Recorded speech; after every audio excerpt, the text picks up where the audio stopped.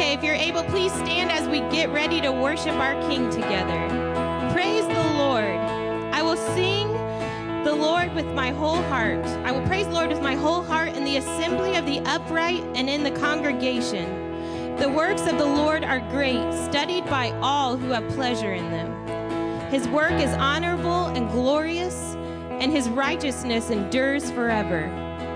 He has made his wonderful works to be remembered. The Lord is gracious and full of compassion. He has given food to those who fear him. He will ever be mindful of his covenant. He has declared to his people the power of his works, and giving them the heritage of the nations.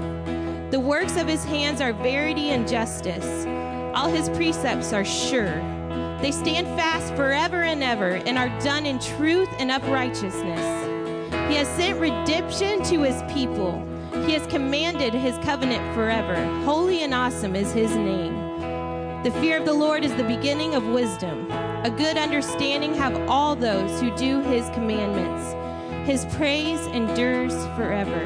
Hallelujah. He is great and worthy to be praised.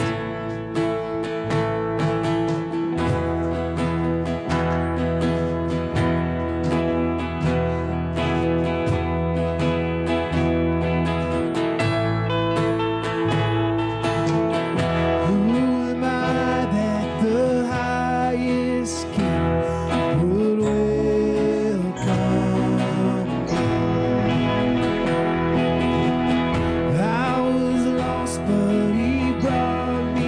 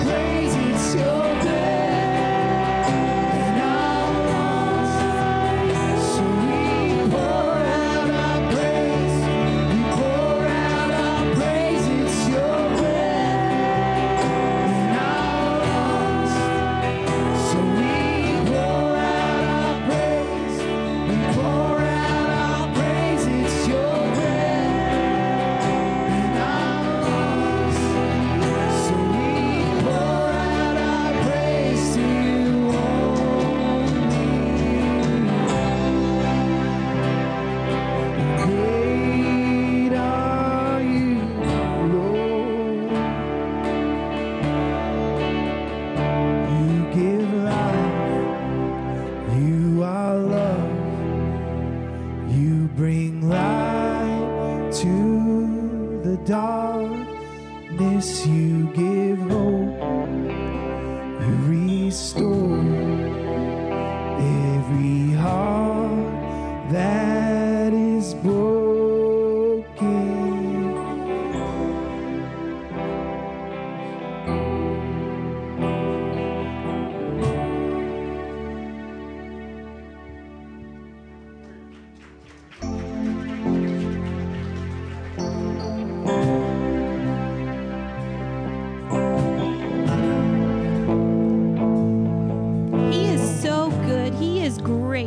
And yet he says, if I am for you, who could be against you? He has you. He loves you. He wants to be closer to you. And great is the Lord, and he is worthy to be praised. So I just encourage you to just worship him this morning, because he is worthy, because he loves you, because he first chose you. He gave his son for you, and he would do it again. That's how much he loves you. It is unconditional. You don't have to earn it. There is nothing you can do for it except say, here I am, and he will come. The door is open this morning, and I just encourage you, if you need to give him something, to give it to him. He will take it for you. Hallelujah.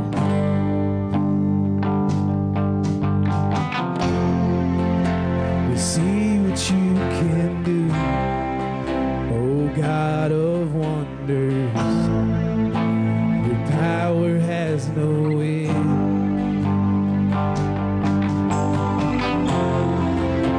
The things you've done before, in greater measure, you will do again. 'Cause there's no prison wall you can't break through, no mountain you can't move. All things are possible. And there's no broken body you can't raise, no soul that you can't save. All things are possible. The darkest night, you can light it up. You can light it up. Oh God of revival, let open rise. Death is overcome. You've already won. Oh God of revival,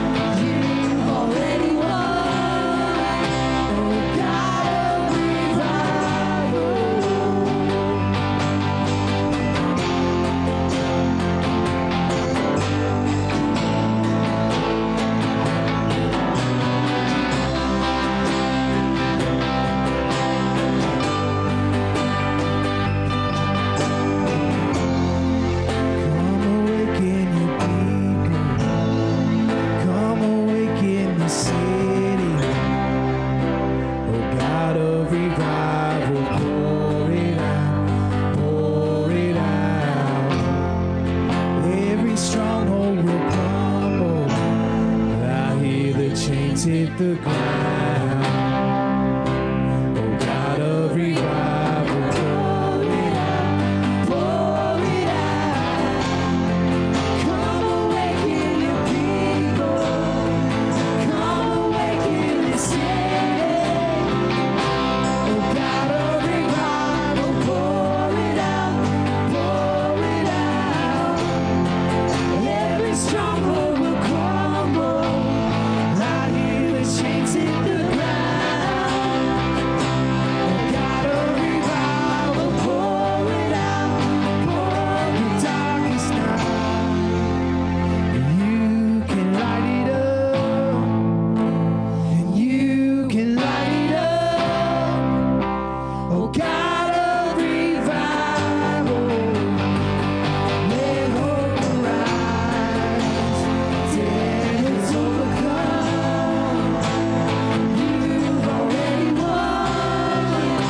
Oh God of revival, come awaken your people.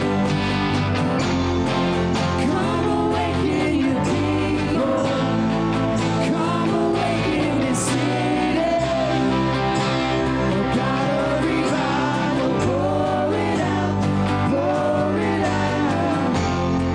Every stronghold will crumble. I hear the chains hit the ground.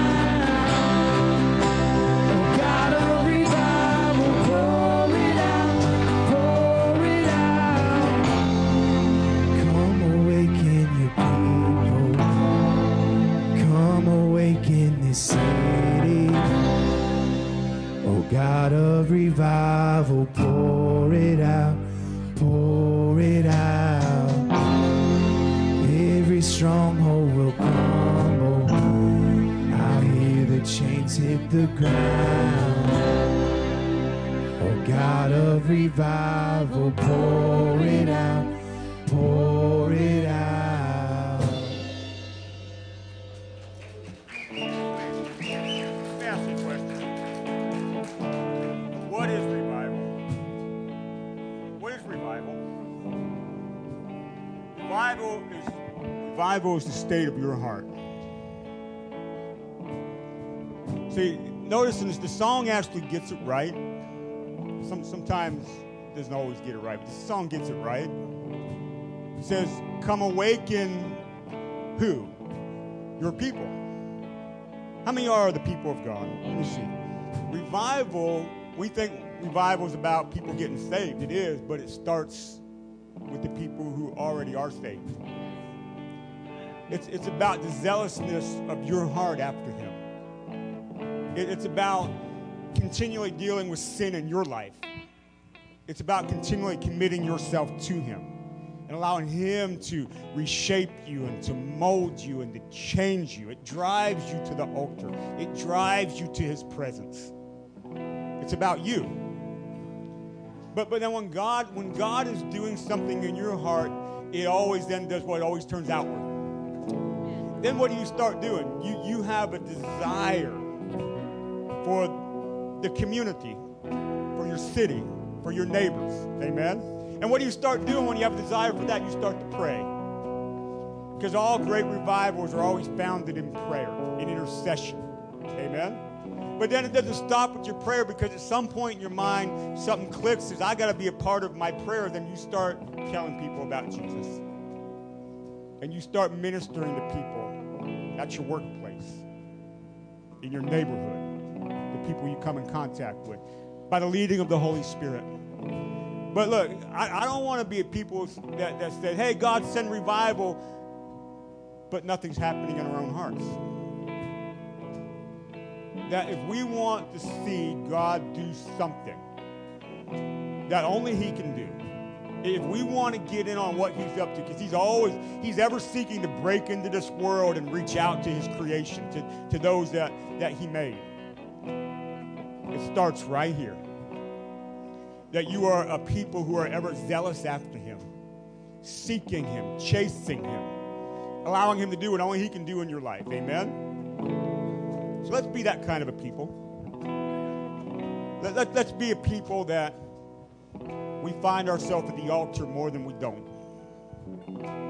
Let's be a people who prioritize getting in his presence. Let's be a people who quit arguing with him when he asks us to do things. Let's be a people that when we see stuff in the Word, we quit making excuses why we don't have to. That we allow God to change us by the power of the Holy Spirit and do a work in us that idea that we see of new and abundant life isn't just an idea, but it's the life that we live. Amen? Because revival ends up breaking us free. Because God is doing something that only he can do. Amen? How about we pray? Lord, revive us. Lord, I'm talking about each individual heart in this room right now. Lord, that we're a people that's zealous after you for your presence. We're zealous after you in worship. We're zealous after you in such a way that we will remove anything that gets in between you and us. Lord, forgive us our sins. If you have sin in your life that needs forgiven, all you got to do is ask. The Bible said he is faithful and just and forgive us our sins and cleanse us from all unrighteousness. Commit your heart to him. In Jesus' name, forgive us our sins. Let's be a people who are being molded and shaped into you in your likeness. Lord, move in our hearts. Move in our presence, Lord. And I pray with that, Lord Jesus, we gain a desire for those around us like we've never had before. And it drives us to prayer. It drives us to share the gospel. To see a people come to know you in the same way that we are discovering you. Lord, be with us. Very simply, be with us. In Jesus' name, amen.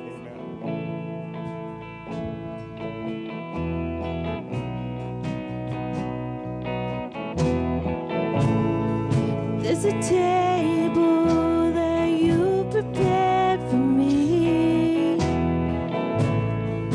in the presence of my enemies. It's your body and your blood you've shed for me. This is how I find my battles.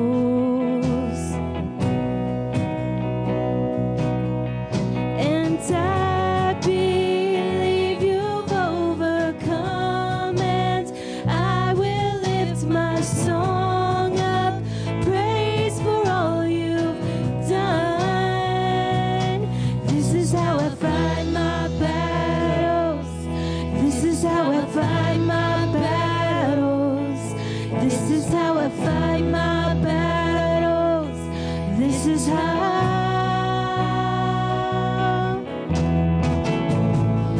In the valley, I know you're there with me, and surely your goodness and your mercy follow me. So my weapons are praise and thanksgiving. This is how I find my battles.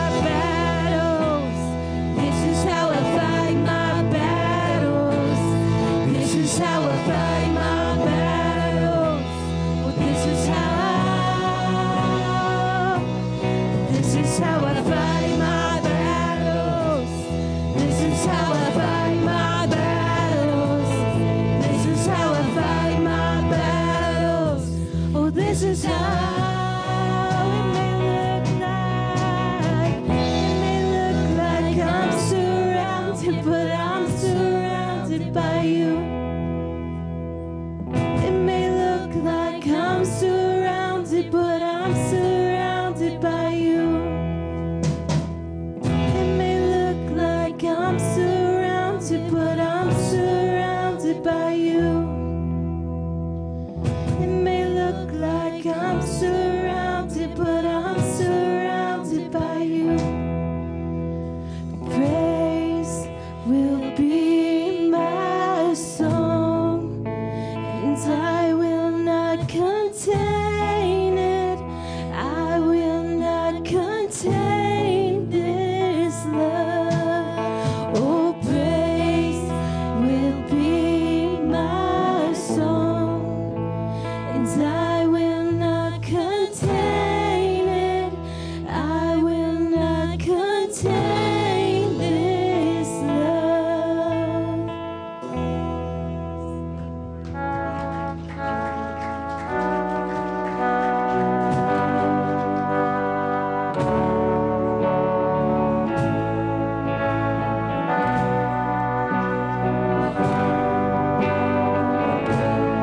Build your kingdom here.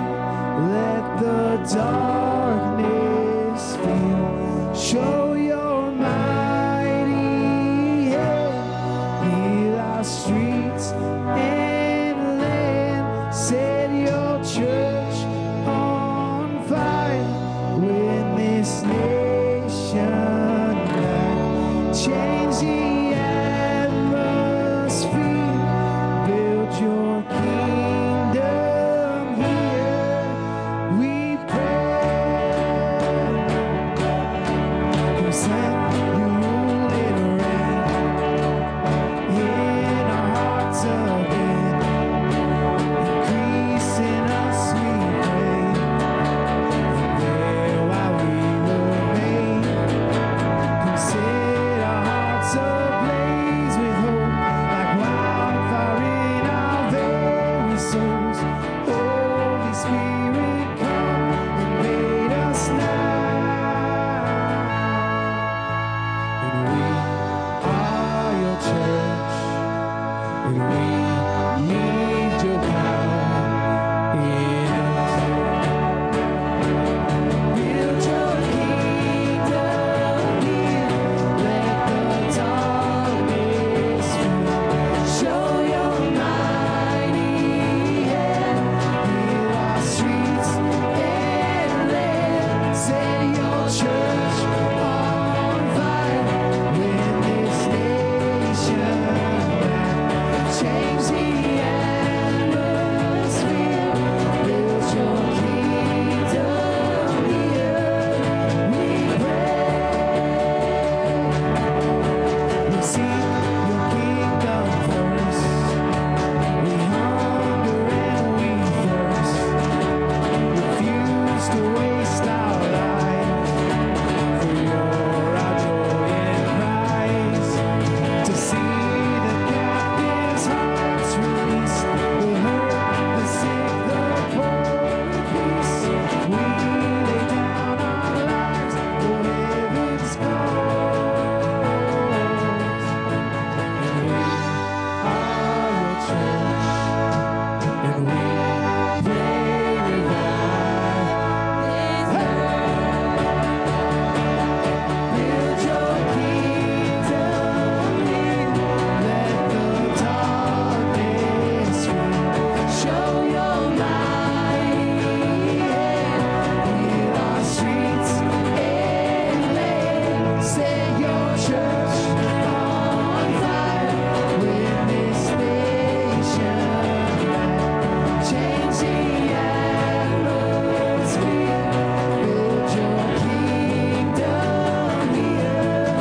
We pray. Unleash your kingdom's power. Reaching the near and far. No force of hell can stop your beauty changing hearts. You made us for much more than this. Awake the kingdom seed in us.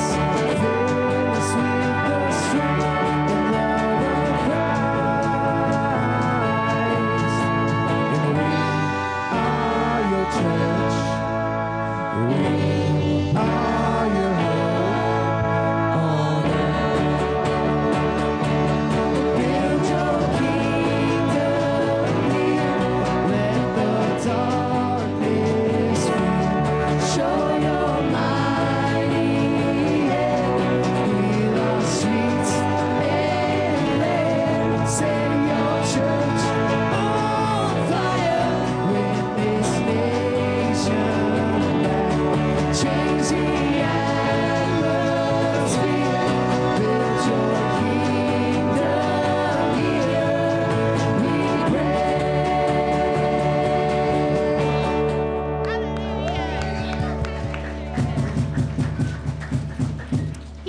so good. Hallelujah. Well, we're so glad to have you. If you're new, we want to get to know you. There's a get to know you card right in front of you in the seat. If you want to fill that out, we would greatly appreciate it. Go around and greet some of your family of faith this morning.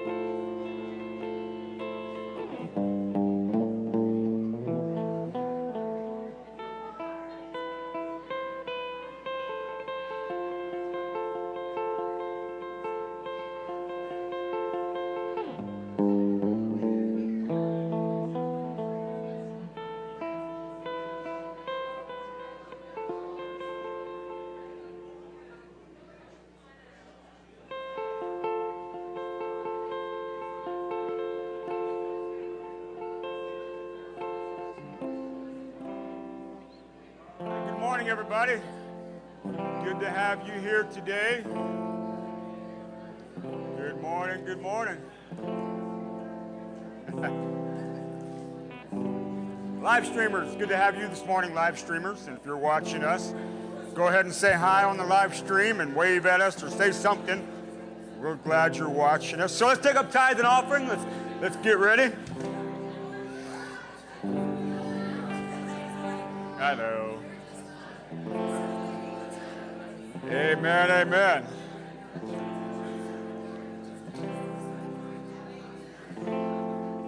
If you have something to give, go ahead and prepare it. If you don't have an offering envelope there in the chair in front of you, or wave your hand around, one of the ushers will help you out. But we're glad you're with us.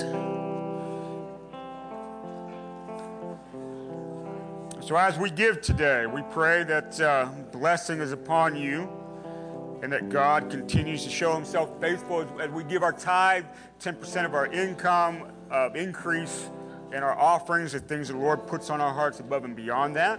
As we do that today, we just pray that the life of faith that you live is growing you and challenging you as we continue to follow Jesus in all areas of our life. You know, Jesus is Lord of all areas of your life, including your finances. How many know that? Yeah, I got about a half response there. Let me say that again. Jesus is Lord of your life, including your finances. How many know that? Okay. Amen. I'm going to pray. When I'm done praying, if you have something to give, you may bring it down. Lord, we thank you for your blessings. We thank you for the increase of our lives. We thank you, Lord, that you're teaching us how to live in faith in you. And Lord, we want to do nothing in our life, including what we do with our finances, how we spend our money without your direction, your involvement, and your wisdom. So I pray that we live in that in all things. In Jesus' name, everybody says. Amen. Bring it on down if you have something. Couple of things that are on my mind real quick. The coat rack back in the corner there, it's getting full of a lot of stuff that people are leaving behind. So please check if any of it's yours, because in the near future it may not be there anymore. All right, that's first thing. I am not a very good keeper of lost and found. So find your lost, or it's going to be lost. How about that? As Revelation says, it will experience the second death and be thrown into the lake of fire. Anyways, also, by the way, if you look out our window, every single little parking lot spot we have in our parking lot is full. And if you that's cool.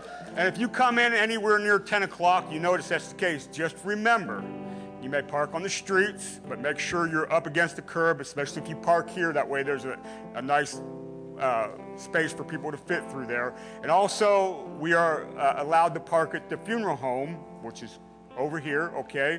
And if you didn't know that, we have an agreement with them. Sometimes when they're doing a funeral or viewing and they have overflow, they use our parking lot. And Sundays and Wednesdays, when we have overflow, we can use theirs. Just you're aware of that. It's a handshake agreement. They're very, very good to us to do that.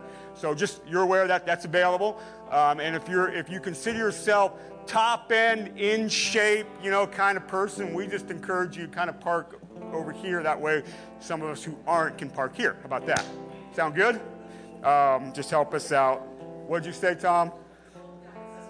I wasn't going to say that, but Tom said it. That allows the older folks to park here. And we appreciate that. Anyways, don't forget prayer tomorrow from 6 to 7.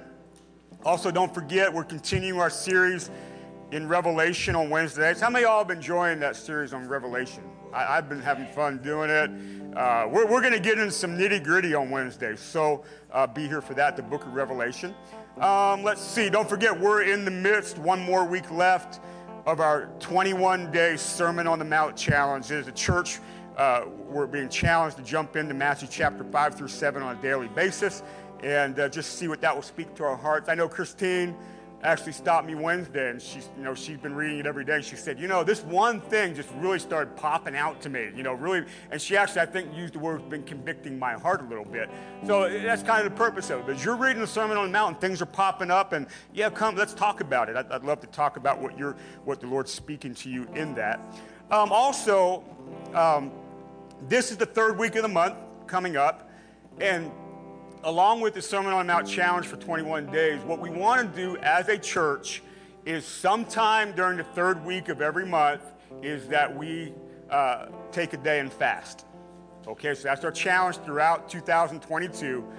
It's part to teach you to develop a habit of fasting, but fasting is emptying yourself out for the greater capacity for the Lord to speak to you. It is learning self-discipline. There's a lot of different things involved in it, but fasting is another avenue of connection to God. The Bible says that while we're waiting for Jesus to come, that we will fast, right? His disciples didn't fast when he was with them. But after he ascended, they began to fast, and then we will fast until he returns again. And again, it's a connection, it's an emptying of yourself. So this is the third week, so it's a challenge one day this week. Pick a day and just fast this week and commit yourself to him in prayer and all those different kind of things. So if you have questions about that, you can see me about it. But this is the third week, so that's our challenge this week. A couple other things, and then we'll get into the word today. New year, so we're updating our information. So these are information cards. If you've never filled one of these out, we encourage you to fill one out. Or if you have moved or your information has changed since you have filled one out, I encourage you to fill another one out. This is just for our information. So if that is you, wave your hand around, and Mr. Sawyer's got some in his hand. So if you've never filled one of these out, or you got to update your information since the last time you filled one of these out, okay? That just helps me. It's for our records. If we have to contact you, send you something, whatever, this is for my files at the church and my files alone. And last but not least, we're in the midst of a push for our kids' church. And if you haven't been downstairs in a long time, all the rooms are ready, available to be used. I know Bill was down there with a group of people this past week, I think, and we're ready to expand our kids' church, but we need more volunteers to do so. And we're ready to split out our youngest little ones as kind of a nursery away from the other class and help that. So there's 2 sign-up sheets being passed. If it's on your heart to do so, sign up. If you're thinking about it, not sure, sign up anyways. That way I can talk to you or whatever the case may be. But if it's on your heart to be involved in kids' church and you are not right now, please sign up. It is a 1 time a month only commitment. That's it, 1 time a month. And we just want to expand our kids' church and do the best we can. We're trying to build the best kids' church there is. Amen? Amen? All right. All right, if you got your Bibles, go ahead and get it out. Thank you, Chamberlain. Continuing our series entitled The Neighborhood. We know that the scriptures tell us, and Jesus was asked, what is the greatest commandment? What is the best way to live? What must we do that marks us as followers of Jesus? And he responded that you love God with all your heart, soul, mind, and strength, right? So we are to be people who are following God in such a way that we're growing in him and learning how to love him. Now, it's not inherent in our sinful nature to love God, is it? No, it's something we respond because the Bible says we can love because who first loved us? He did. And God loves us, and everything we do is a response to his love. And because he loves us, we have an opportunity to love him back. Amen. Why has salvation come? Because he loves us. He desires to be in right relationship with his creation. That means each single one of us. He desires us, so he loves us. And we're responding to his love by growing in his love in return. But then he says, but there's something just like it. They go hand in hand. You can't really separate the two from from one another. If you're loving him with all of your being, it will teach you then how to love your neighbor as yourself. That's the greatest way you can live when you call yourself a Christian is to say, I'm growing in my love towards God because he loves me, and he in turn is teaching me how to treat other people right. That's the greatest way of the Christian life. If you want to boil it down, put it in a sentence or two. Loving God and loving neighbor, that's what we're called to do. Amen. So we've been talking about it the last couple of weeks. So the first week, we talked about this. We were sort of defining that. As we know, what led us to last week, the parable of the Good Samaritan, was then we want to justify ourselves. Remember, Jesus would ask, well, who is my neighbor? Well, we know we're supposed to love our neighbor, then we want to say, but how about I get to choose who my neighbor is? And Jesus is like, it doesn't work that way. So who is my neighbor? Well, you got to start, and this is what we said the first week, you got to be so basic about it because when you go so big picture, you lose the basic. Who is my neighbor? Who lives next door to me? Walk out my house, look, there's a house there, unless you live in the country. There's a house there, and you see, these are my neighbors. Direct context. This is who I must love. Or I go to work, and however your workplace is set up, if you work in a factory or a doctor's office, or if you have your own business, whoever you're working for, who am I seeing at work? This is my neighbor. When you go to Walmart and you're standing in line and you're 10 deep and the person in front of you has so much stuff, you're thinking, I'm going to be here for 3 hours. But that's your neighbor.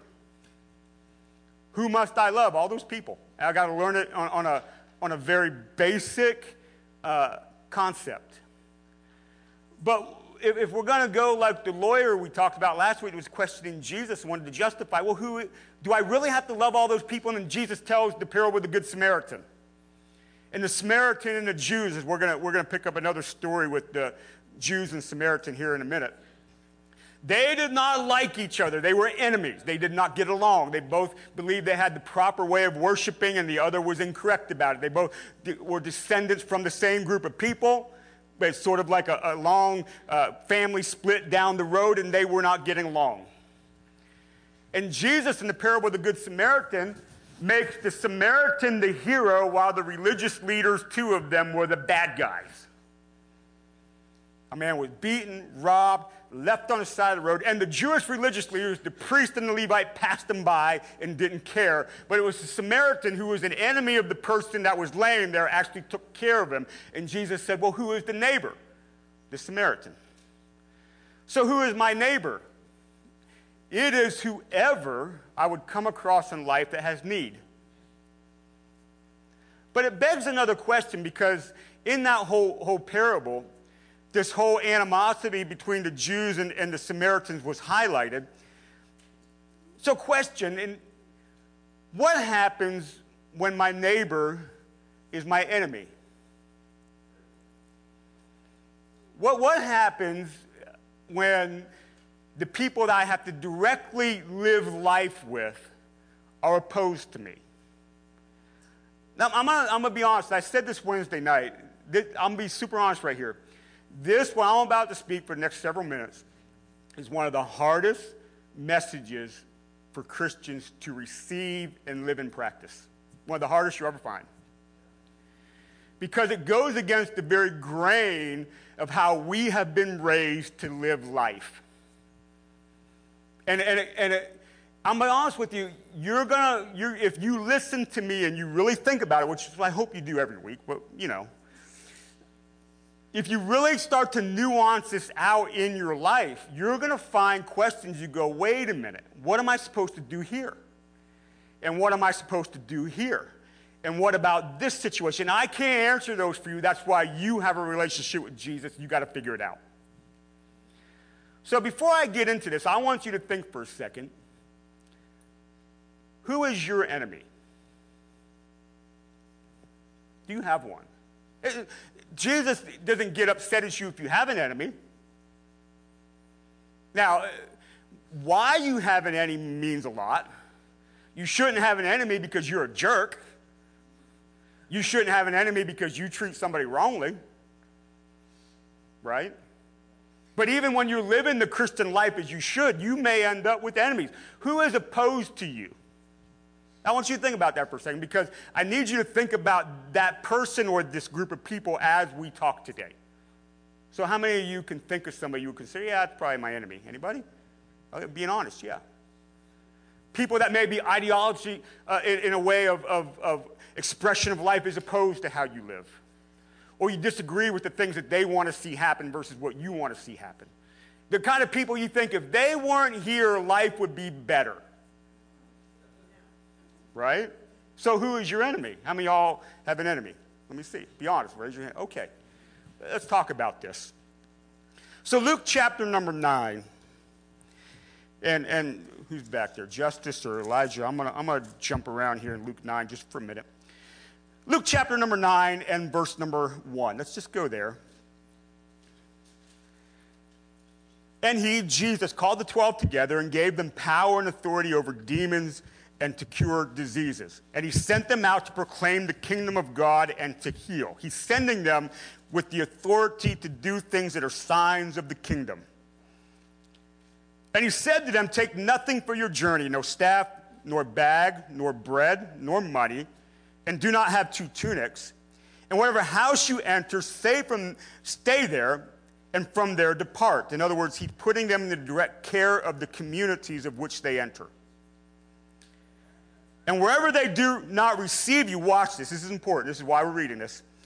And wherever they do not receive you, when you leave that town, shake the dust from your feet as a testimony against them.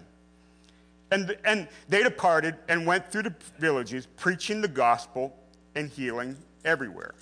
Now we're going to jump down to verse 51 of chapter 9. So if you can go there. But what did Jesus tell them? He sends them out to proclaim the good news with the authority to perform signs and wonders, as signs of the kingdom, and not dependent upon themselves, but putting them totally in the care of the community, right? But wherever they would not be received, the response to not being received is simply shake the dust off your feet and go to the next place. Now notice that was all Jesus said you can do about it. Right? Shake the dust off your feet and head to the next place. It's a sign against them that they would not receive you and the gospel you are proclaiming. So we fast forwarded into this chapter a little bit. In verse 51, and when the days drew near for him to be taken up, Jesus, and he set his face to go to Jerusalem, and he's headed towards the cross. And he sent messengers ahead of him who went and entered a village of the Samaritans to make preparations for him. So again, they're entering into a town of a group of people, the Samaritans, that did not have good relations with the Jews, what we were talking about last week. So they would have considered, we're going to try to make a place for the night amongst people that we would consider maybe our enemies. But the people did not receive him because his face was set towards Jerusalem. So there was an issue of, again, where proper worship was. Okay, that's one of the biggest things they disagreed about. And when his disciples James and John saw it, what is James and John's nickname according to the Bible? Sons of what? Thunder. These guys sought to bring the business, right? And when they saw it, they said, Lord, do you want us to tell fire to come down from heaven and consume them? Now, earlier in this chapter, Jesus gave instructions on what to do when you're not received. And what did he tell them to do? Shake the dust off your feet and go find some other place for your lodging. Now, however much time there is in between this, sometimes what we compact into chapters of the Bible actually turns out to be long periods of time. Whatever the time period is James and John didn't learn the lesson. They felt, are you kidding me? These Samaritans are enemies. We'll teach them. You want us to call down, remember Elijah? Remember in the Old Testament, the prophets of Baal, and they built the altars, and whoever's God is real will reveal himself in fire, and the prophets of Baal were doing all these different things, and it didn't happen, and Elijah calls down fire from heaven. Fire comes down, consumes the altar, then they turn and slaughter the prophets of Baal. James and John are thinking, we're going to be like Elijah here, but instead of burning up the altar, then getting after them, we're just going to do it all at one time. Do you want us to call down fire from heaven and burn these people up? They thought they were being righteous. They thought they were doing something they knew was in the scriptures. Look out. So, growing up, on Saturday afternoons, and some of you who are older will know this, on Saturday afternoons, they often on TV would play Clint Eastwood westerns. How many know Clint Eastwood? How many ever seen Clint Eastwood? Okay, so Fistful of Dollars, A Few Dollars More, The Pale Rider. How many know what I'm talking about? I loved as a kid, I still like it, but the movie Fistful of Dollars. How many ever seen Fistful? Okay, so in front of the movie, Clint Eastwood comes riding into town on this little pony, a mule, he calls it. And his feet are almost on the ground. That thing is that small, right? And he's riding into town, and he passes some guys, some cowboys, sitting by a fence, and they start laughing. And they come out and surround his little mule and start shooting at its feet, right? How many have seen this? And this thing just takes off running. It's out of control. And Clint Eastwood's going down the street of this town, and there's this piece of wood coming out where you would hang a sign in front of a market or the general store. And he grabs it, and the thing keeps running, and he's hanging there, and he just drops down. Clint Eastwood, he's cool. And there's some things that happen, and then he turns around, and he starts walking back towards where this thing happened. And while he's walking down the street, he passes an old man. There's always a goofy old man in his movies. There was a goofy old man there making coffins. And he makes a comment about get free ready. He keeps walking down to where these guys were. And Clint Eastwood, he's wearing his poncho. He's got his hat on. He's smoking that little stogie thingy that he always has in his mouth, right? And he proceeds to tell these guys that they're going to apologize to his mule for doing what they did. And, of course, what they do? They laugh. They think it's funny. Really serious? You think we're going to apologize to your animal? No, we're not doing that. And, of course, as it always goes, he puts his head down. You can just barely see the little stogie out of his mouth, right? And he flips back his poncho. And you know what's going to happen, right? He just do-do-do-do and kills 4 of them. just wipes him out, right? Does his business, walks back, he walks by, guy making coffee, sorry, I meant for. All right, so that's fistful of dollars. As a kid, what am I doing as a kid? Yes. The bad guys got what they deserve. And I had no problem with it. No problem with just killing these guys. You know why? Because they were the enemy.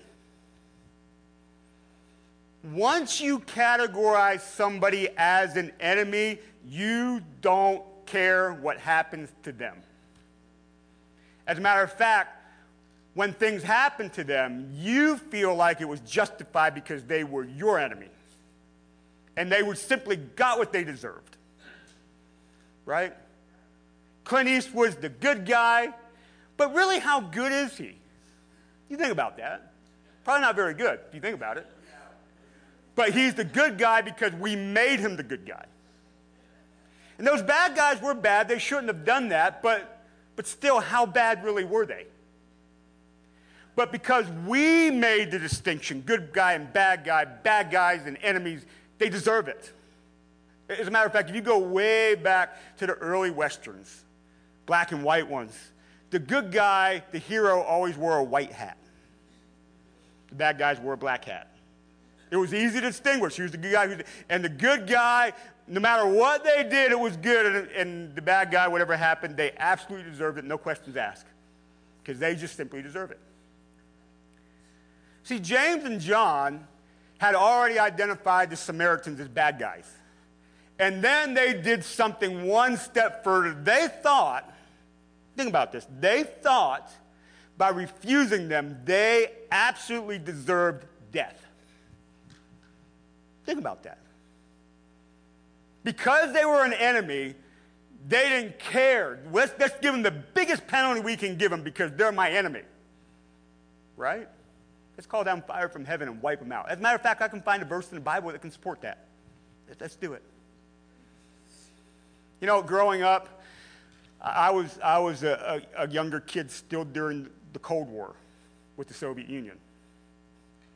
In my mind, as a kid, everybody connected to the Soviet Union was a bad guy. Everybody who lived there, they must be bad. They're all evil. Every single one of them is evil. Why? They live in the Soviet Union. They're communists. They're evil. So if I heard, you know what, Soviet Union got hit with 5 nuclear bombs, it doesn't exist anymore, I probably would have been, good. Could I have explained all the nuances of why they're an enemy? I could explain nothing about it. But they're the enemy. So they get what they deserve. You see what happens in your mind when you categorize somebody as an enemy? You don't care. And you think if they receive the worst thing that can happen, that's okay. As a matter of fact, I may not be able to explain why, but I bet it's justified. I bet actually God was the one who did it. Watch what Jesus says to James and John. Verse 55 is where we stopped off. But he turned and did what to them? What did he do? When Jesus rebukes you, you better pay attention. There's other manuscripts, so the King James has another line there. In the King James, it says, and he said to them, you don't know what spirit you are of. For the Son of Man did not come to harm, but to save. That's what it says. If you are not of the Holy Spirit, what spirit are you of? So when you feel, now this is where it gets hard. I understand. When you feel because they're my enemy, that they deserve something like fire from heaven, and you don't care. You're not active of the Holy Spirit, you're active of another spirit.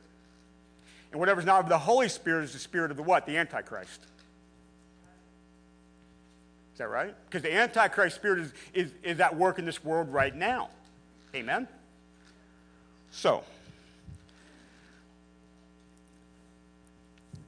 very strong wording. A sharp disapproval. As the church, as Christians, in witness, we are to be voices of promise and hope based in the gospel. This is the monumental task of the church. You are to be an expression of the newness of life that you have received and express that to other people. When you engage the world in the same way it engages itself, angry, loud, mean-spirited, you undermine the hope that you say that you have. You become just like them and think, I'm going to advance my ways by doing it their way. And if you know anything about Jesus, he didn't do it that way. We are to be people of the hope of the gospel. Amen. See, I understand there are things that we believe we're right about. So as the example of my childhood, do I think our way of living versus the Soviet Union was better? Well, absolutely, positively. Even as a kid, I could probably tell you some examples of why that was true. And we really want to be the good guys. You notice you're never the bad guy in your own mind? Did you know that? You in your own mind are never the bad guy. It's always somebody else. We want to be right. We have our reasons why we're right sometimes. And we want to be the good guys. But we have to learn to start putting the hats away. Taking off what we think is our white hat when it may not be so white. And take the black hat off there because it may not be so black. And start seeing them in the way that Jesus tells us to see them. In other words, in your interaction with the world, when there are enemies in the neighborhood, you may not disregard the basis of Christian character when you are interacting with those you disagree with. Did you hear that? You may not, as a follower of Jesus, disregard the Christian character when you are engaging with those that are your enemy. Because what you're saying is, then I got two lives. I got a life where in this big section I follow Jesus and what he says, in this section over here I don't. And I want to do it my way because of how they are. They're loud, they're mean, they're angry, their rhetoric is strong. So in order to win, I got to do it like them. But I don't find a whole lot in the New Testament about winning when it comes to this world. The Bible says, blessed are the what that will inherit the earth? The what? The meek. You can be like them and stake your claim on this earth right now, but you may miss the inheritance of the world to come. Where's your treasure supposed to be? Not here. Where's your worry supposed to be? Not here. You can gain this whole entire world and do it by the way of the world, but use your soul. When you have to disregard the Christian character in order to win and have something, then you've got to rethink what you're trying to gain. Is it really worth living in a way that's contrary to what Jesus says? This is when following Jesus can be hard. This is when you have questions. You got to work this through, and that's you and the Holy Spirit. And I would find if you're just quickly dismissing, I can act this way, I would say you need to reconsider a little bit. Because Jesus said, look, shake the dust off your feet and go to the next town. And when James and John wanted to have violence and kill them, Jesus rebuked them. He said, you forgot the lesson of what we just talked about. How many see what I'm saying? Let me see. Do you know Acts chapter 12, verse number 2, you don't have to go there, tells that James, of James and John, was beheaded. He was a martyr for the Christian faith. Now, I don't know, it doesn't say anything about this, but I wonder, when he's captured and he knows what's going to happen, if he tried to call down fire from heaven and kill everybody. I wonder. Now, we know that if he did, it didn't happen. But I'm guessing by the time we get to there, he's got past this wiping everybody out thing. That's my guess. It's just a guess. John, and we begin to know John as, well, God is love. That comes from John in his writing. Something about John changed. They went from sons of thunder, burning people up, to martyrdom and talking a lot about love. Something happened to their heart that changed them. I think it was because they kept on with Jesus and started learning some lessons. Amen? Now, Matthew chapter 5. Let's jump there. I'm going to cut a section out of my message because I'm going long here. Matthew chapter 5. Let's get back to Jesus. Sermon on the Mount. There's a reason why I was asking you to read the Sermon on the Mount during this series, because it has something to do with what we're talking about. Things like we're talking about really start to grab hold of your spirit when you spend time meditating on what Jesus said. Did you hear what I said? You can't hear what I'm saying today and leave and forget about it, then think when the next time it comes up, you're going to be like Jesus. You've got to meditate this stuff. It's got to seep from here to here, and there's got to be a change starting to happen in you. Watch what Jesus said, that you would meditate on something like this. Verse 43, Matthew 5:43. You heard that it was said, you shall love your neighbor and hate your enemy. But I say to you, love your enemies and pray for those who persecute you, so that you may be sons of your Father who is in heaven. Notice that right there. To be sons of God, daughters of God, you've got to learn to love your enemies. Now watch what God does. He makes the sun rise on the evil and the good. He sends the rain on the just and the unjust. For if you love those who love you, what reward do you have? Even the tax collectors do that. And if you greet only your brothers, what are you doing more than others? Well, even the Gentiles and unbelievers do that. You therefore must be perfect as your heavenly Father is perfect. That right there is one of the most cherry-picked verses in the entire Bible. You know that? We want to wield them out, throw that sucker out when we want to talk about morality and living right. Okay. But the context of being perfect like your heavenly Father is perfect is learning how to love your neighbors. And in that, the test case is learning how to love your enemy.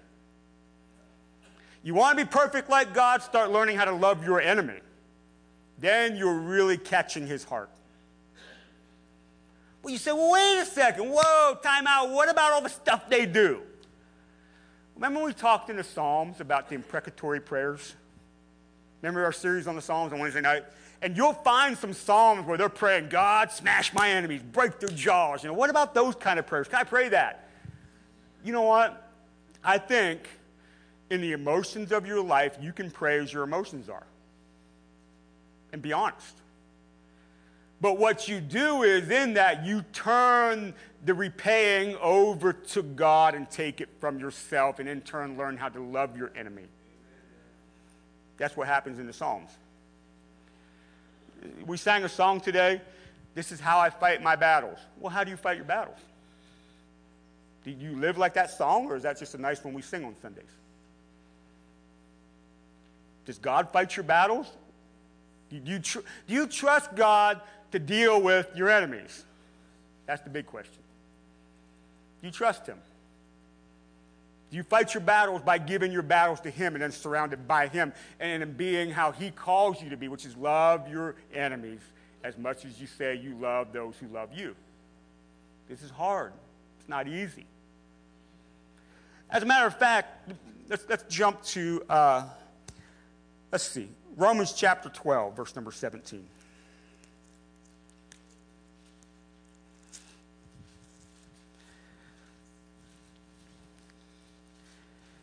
Romans chapter 12, verse 17.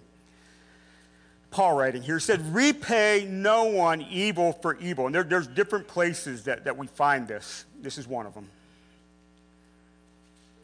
But give thought to what you do, to do what is honorable in the sight of all. If possible, so far as it depends upon you, live peaceably with all. Beloved, never avenge yourselves, but leave it to the wrath of God. For it is written, vengeance is mine, and I will repay, says the Lord. You see that? That we give vengeance over to God. Because it is only God who is in perfect judgment to do those kind of things. So I think we want to jump to Jesus. We're in Revelations on Wednesday. Revelation. We want to jump to Jesus coming back on the white horse, robe dipped in blood, name tattooed. He's got the sword coming out, and he comes to deal with everybody. We're like, that's what I want to do. But that's not you. That's Jesus. And only he can do that in perfect judgment. Because what happens a lot is, as it says in Sermon on the Mount, judge lest you be judged. And the measure you use, it's measured to you. Well, I've taken care of all the planks in my eye, so I'm in perfect judgment. And I would go, oh, I don't know about that. There may be more floating around your eyeball than you realize. You know what I mean? But watch what he says about the enemies. And leave vengeance to God. To the contrary, oh my goodness, watch this. If your enemy is hungry, feed him. If he is thirsty, give him something to drink. For by doing so, you will heap burning coals on his head. In other words, your goodness will bring a fire to his heart. Do not overcome by evil, but overcome evil with what? The Good Samaritan. Remember last week? He didn't ask any questions. He didn't check out who it was, if he knew him, if it was an enemy, didn't look at the color of the skin, didn't look at the social status by how they were dressed, didn't do any of that stuff. He just saw a person in need and went to help. And whoever that person turned out to be, it was the goodness of God. Right? Can we learn that whoever it was at the beginning of service, or a group of people, we thought, they're my enemy. Can we learn this? Even when it's hard. So James and John, I wasn't sure if I was going to read this, but I'll do it anyways. I'm already out there. I'll just jump over the edge right now. This reminded me of James and John. I saw this tweet on Twitter a long time ago. I got a King James in my hand and a gun to your head. You better cover before you end up dead. Better run for cover before you end up dead. That's James and John calling down fire from heaven. Got a King James. This is an ESV. I got an ESV in my hand. Got a gun to your head. Better run for cover before you end up dead. Why have they got a gun to the person's head? They're my enemy.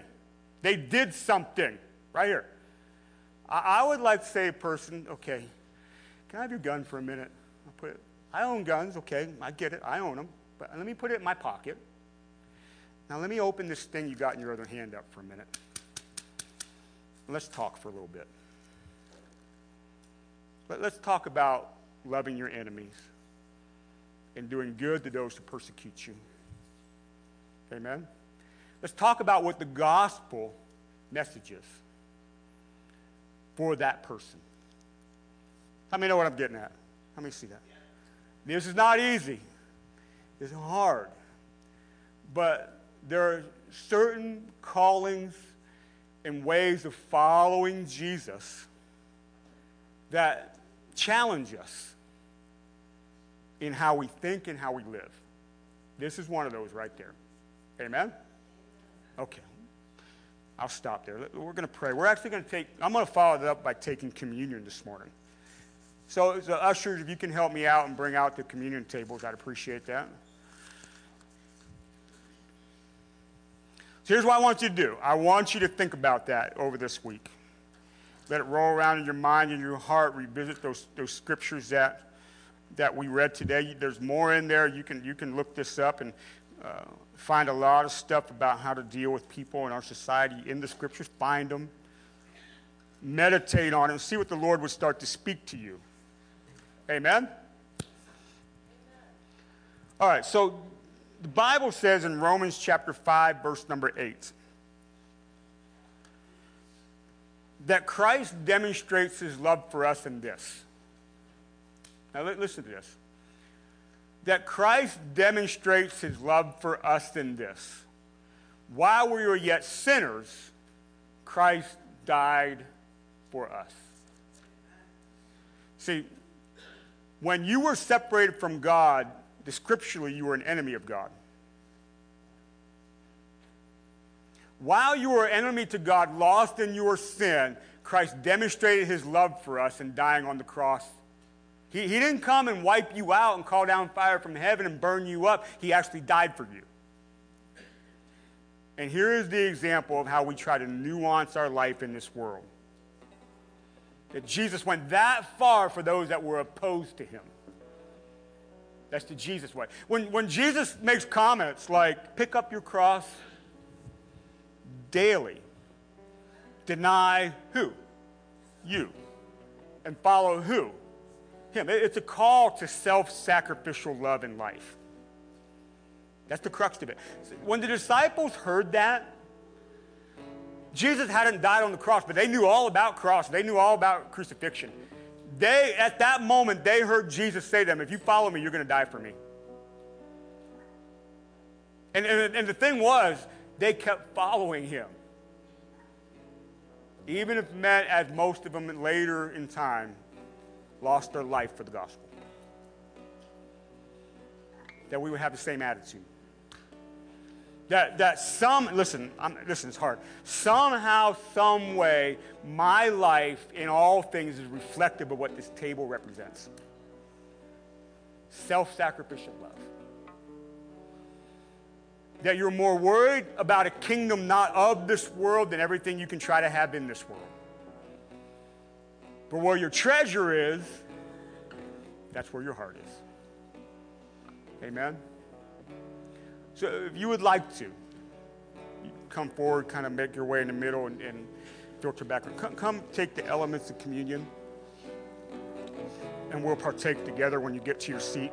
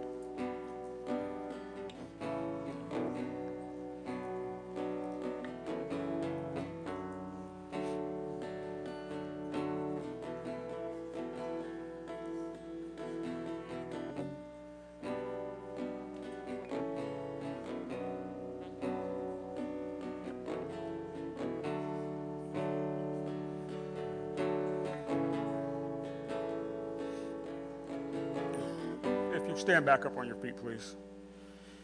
Broken body shed blood. That Christ became obedient to death, even death on the cross, as it says in Philippians chapter 2.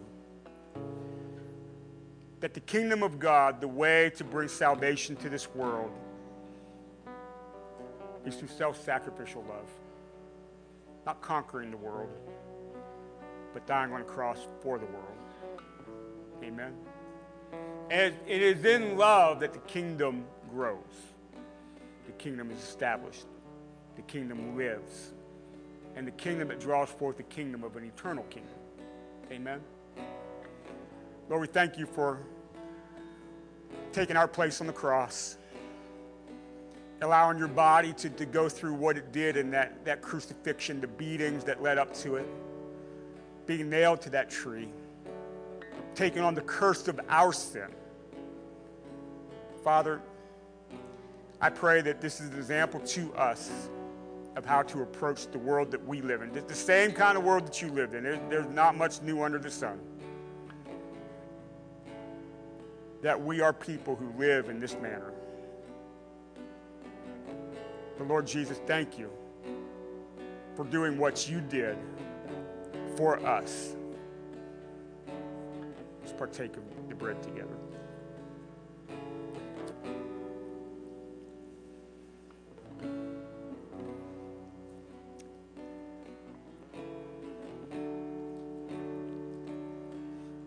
And Lord, in the forgiveness found of your death on the cross is because of your shed with blood.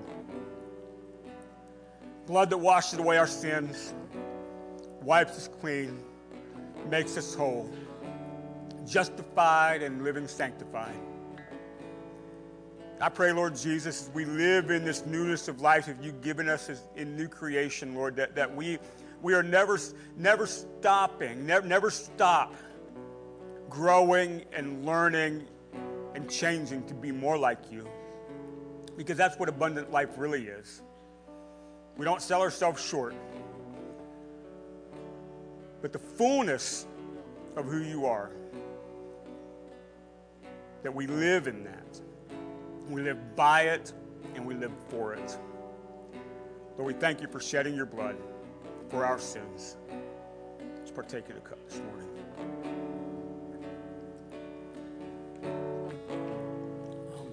Just for a minute, just worship him, just for a minute. We praise you, Jesus.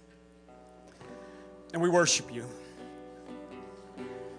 And we give ourselves to you today. Lord, we were talking in our worship about revival, that it has to start in our hearts.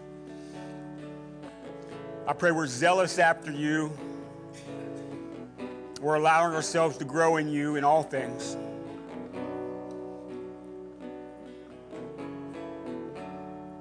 We just praise you today and we worship you today, high above.